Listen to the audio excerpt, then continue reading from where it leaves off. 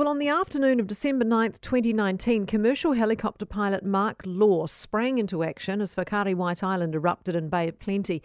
Today, he's being recognised with the New Zealand Bravery Star, which is our second highest bravery award in this year's honours list, recognising his bravery in a situation of danger. Mark and his workmates located 20 casualties on the crater floor, flying 12 to hospital over the course of 40 minutes. And Mark is with me now. Good morning to you. Yeah, good morning, Kate. Hey, congrats. What a well-deserved award for you. What does it mean for you to be recognised like this? Yeah, no, thanks for that.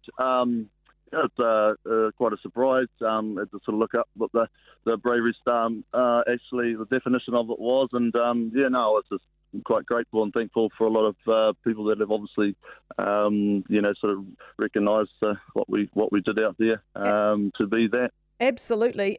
What went through your head when you first heard it erupted? I mean, I imagine it's a combination of shock, but also you have to think fast, I guess. Yeah. Well, I actually saw it when I was driving back to the Whakatane, and then a couple of phone calls to another friend within the helicopter business, and one of my mates who was fishing out there confirmed that there was an eruption.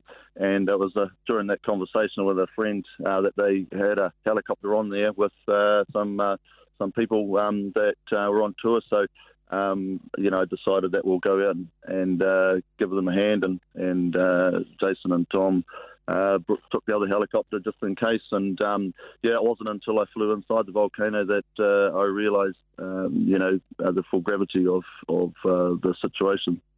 Did you feel danger at the time? Because, I mean, this is an award for outstanding bravery in a situation of danger. I just wonder, when you're actually in it, are you thinking, my God, this is dangerous? No, not at all. I think the overwhelming sort of feeling was that there was a lot of people there that were in really bad state. They were in the middle of the volcano, and there was no one there. So it was just a matter of, okay, it's the volcano was still ashing and carrying on, but it looked like it was I could land there, and looked like we could get the other guys in as well. So once I landed and then got out and went around to everyone who I recall from the air. Then nothing else mattered at that stage with regards to the potential sort of danger that we're in. Yeah.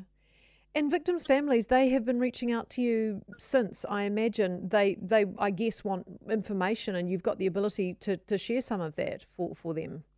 Yeah, absolutely. I've always maintained an open access to myself, and for that reason, all of us always sort of like to know or want to know how our loved ones were in maybe their final days, or when they were seriously injured, and what was actually going on and what they looked like, and did we talk to them? Did they talk to us?